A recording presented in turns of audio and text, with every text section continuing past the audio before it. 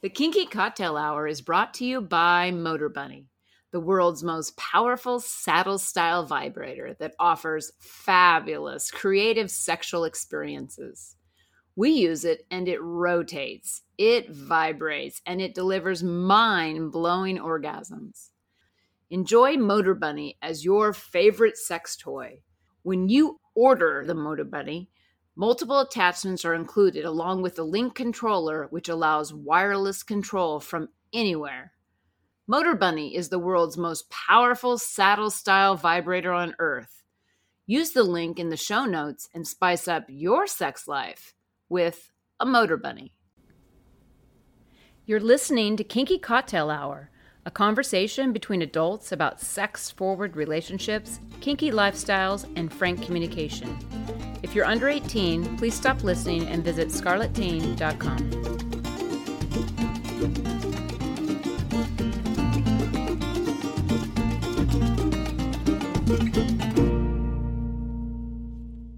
I'm Lady Petra. My pronouns are she, her, and hers. I'm Sapphire Master. My pronouns are him, his, and he. And this is Kinky Cocktail Hour. Cheers! Cheers! So, what are we drinking today? Well, one of our listeners, Minnesota Tall Man, I think is where he's from, because it says MN Tall Man on FetLife. Okay. Suggested we try a drink that he had when he went to the islands of Turks and Caicos. Oh. And it's called a Caribbean Rum Punch.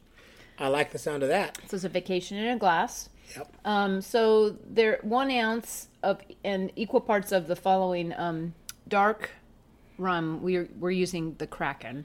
Okay. Malibu rum, which is coconut rum, and grenadine. Okay. And then you're going to add 3 parts of these next ingredients: orange juice and pineapple juice. You mix it all together, shake it up, pour it in your glass over ice, and then you float a spiced rum float on top. Oh, so And it's then- rum, and Yeah. juice. Yes, exactly. You can't go wrong with rum and juice. And then you get a pineapple, strawberry, cherry garnish. Nice. Let's taste it. Okay. Ooh. I could drink a lot of that. Yeah, that's a pool, by the poolside being the served drinks. grenadine gives it that sort of island flavor. Totally. Yeah, and the pineapple, those two things together. It has a very tropical sort of flavor. And it's amazing with those flavors how much the coconut comes through Yeah. in that coconut rum. Because Yeah, it's it's not like I added more of that. It just Yeah. comes through really strong.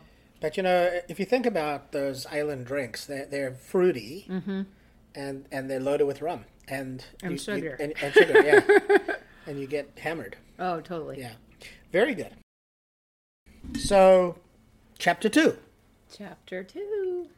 So we were left at the end of chapter 1 with a picture of a immediately post-war meeting between a young woman and an older gentleman. Right.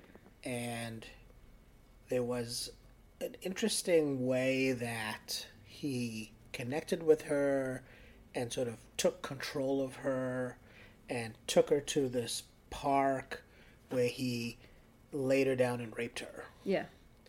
And what was interesting was we were left with, like, how did she deal with that? Because you don't really get how she deals with that in chapter 1. Right. Right. So chapter 2, we discover, like, all of a sudden they're like hanging out together, and Yeah. and she even says in the chapter that she gave him her consent, although she resented the way he raped her. He went about it. Yeah. Yeah, but now she gives him her consent. Yes. And then there's a whole series of interactions where she's effectively being taken in a non-consensual way. So it's consent, non-consent. Yes. And there's the developing and really interesting aspect of you getting present to her submission. Yeah, her whole sexuality. Her whole sexuality, but her submission and the fact that she gets into like a subspace. Yep, she definitely talks about subspace. And she's dealing with that, and she's got a little bit of brat in her. Yep. She fights a little bit, and she's truculent, And then there's this whole big little dynamic that's developing. That one's coming out loud. But in a very he sees it, It's Yeah. it's the way he's relating to her. Yeah. But she's like right there with him. She's more Yeah. comfortable being treated like a little girl. I mean, she resents it, but she's fighting it. Yeah. She love hates it, is what it Yes. is, and but she loves it more than she hates it. I think the hate comes from her independence of wanting to be a woman and identifying with that little part. But she keeps referencing things that are little that she likes. Yeah. Things that he does, like telling her to undress. She never undresses until he tells her to undress. Right. She's never had someone tell her when to go to the bathroom. Right. He orders for her and then tells her how to finish her plate. Yes. You know, things that you would do with a little. With a little child. Yeah. Yeah. And she is made incredibly comfortable by being, let's call it, nurtured by her parental figure. And the way that she describes sex with him is very asexual. She's not really involved. She just lays down with her legs apart, and he takes her without Yeah, she's any unaware. foreplay or anything. But that sounds kind of like a little, too. She's unaware of what's really happening to her. She just So discerns. if you would imagine a pedophile interacting with a young child. Well, that's what I'm saying. Yeah. That's exactly what I think that's how her mind is that she's like a little. That's why I say little. Yeah. Because a pedophile would have had a child and been able to manhandle them. I'm not at Yes. all promoting that. No. However, I'm just imagining the whole point of helplessness, and then it's just happening to you. Yes. So it's very similar. It's just happening to her, and that's why I get the little so strong, because she's unaware of discerning what's really happening to her. She doesn't even know what his junk looks like. She's made reference of Right. that. She just discerns between whether it was painful or not painful. Right. Yeah, she doesn't talk about sex She in a disassociates very quickly in the moment when they're having sex. Yeah. She talks about sex in a very clinical way, and it's really not sexual essentially. Yeah, like he's in me. Yeah. And it's deeper, and it hurts, and I'm bruised. So it's almost like violent sex because he's bruising and hurting her. And there's a shame with it. She won't tell him about what she's experiencing. She keeps it all. It's a dirty little secret. Keeps it secret. It's interesting because like their entire sexual experience is genital sex, but there's this larger picture of dominance and submission occurring In the everyday life. context of Big Little dynamic, of the Big Little dynamic, that she's like deeply into. Like she really digs it, but then she like tolerates being the sexually sex used. part she tolerates. That's why that asexual part comes in, Yeah. because she tolerates that. It has to do with relating to yourself as a person at a particular age. Yeah. And needing the nurturing, the loving adult to nurture you as that aged person. Like you haven't grown past that sexually or emotionally. This is a story about a adult woman who really had a growing up where her sexual self-expression got somehow related to that moment in time when her mother wouldn't let her grow her hair out, right? Because everything related to that, like that moment in time where when she left her husband she started to grow her hair out, or that moment in time when her mother wouldn't let her grow her hair out and she felt like there was this competition between them. In chapter 1, you get that she was competing with her mother in some way. Well, that's what I'm saying. She must have been lacking something in her parent-child relationship, Sure. because she was competing with her mom, and that's why she kind of vindictively slept with her mom's lover. Yes. But let's just go back a step from that. Yes. She vindictively slept with her mom's lover, but at the same time, her mom had a lover, and she knew about it as the Right. kid with a father, and So then you think, what is going on here? Yeah. So in this chapter, you get a much deeper dive into the dynamic that he's creating for her. Now he's a psychiatrist, and that comes out in this chapter, and it changes the way you think about how he's relating to her, because it's almost like he's got a whole bunch of tips and tricks and Oh strategies yeah, that's what I feel like. to manipulate the situation. But he also clearly reads her correctly, because she relates to being a little, and he plays on that completely throughout the chapter. I just wonder how he saw her in chapter 1 to know that. They didn't interact hardly at all. Yeah. And yet he knew that. How did that even come to play? I saw you as a masochist before you saw yourself as a masochist. And I was right. Right, okay. Yeah. But you also had me tasking before we met, and you knew that. Yes. But what if we just met? You may not even know that. I He grant just you met that. her. Well, we don't know how long he'd been watching her and what mannerisms he was looking for. True. And she talked about like the 3 dresses, right? So she had the red dress that made her look trashy. She had the blue dress that made her look classy, and then she had the other dress that was more of made her look older. Demure. Right, Yeah. demure. So it's quite conceivable that the way she was dressed and the way that she was holding herself and the way that she interacted with the space around her made it clear to him that she was both submissive and potentially, would relate to being interacted with as a little. Mm-hmm. Then he took her by the wrist and left the pub in chapter 1. And she just kind of followed along. So, I guess that would have given a big indication, because he was giving her pain, but she kept letting him And leave. clues. Yeah. And he was giving her clues all along about how he was relating to her. And then he raped her, and then she came back. So It's really risky on his part.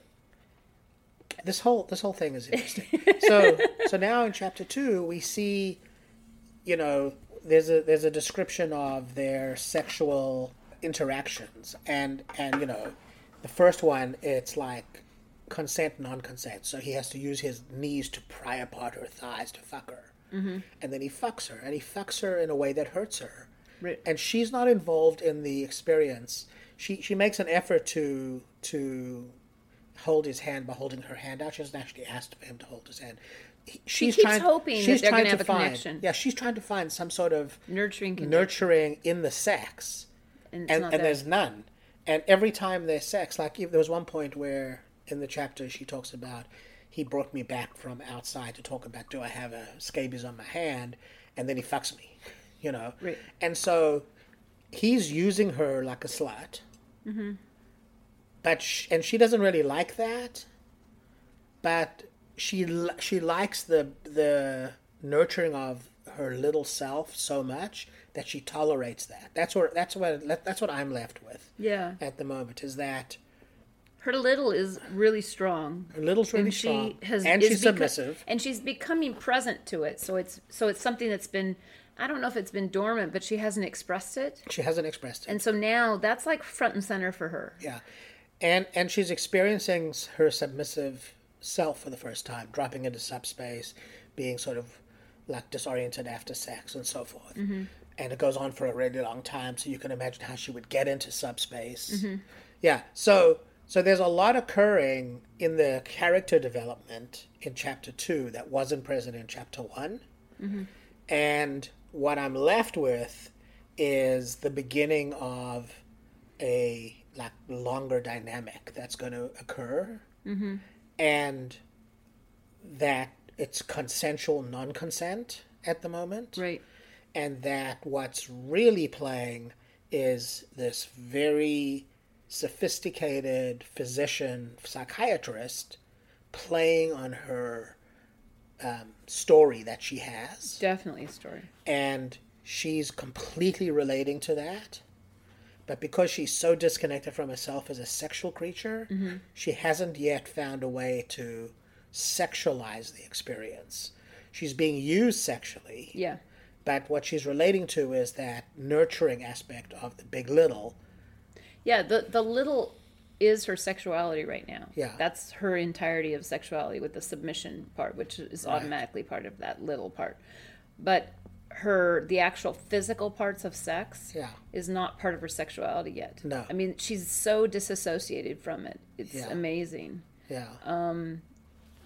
She figures it's almost like she's like, okay, I'll let you do this because I get the other stuff. Right.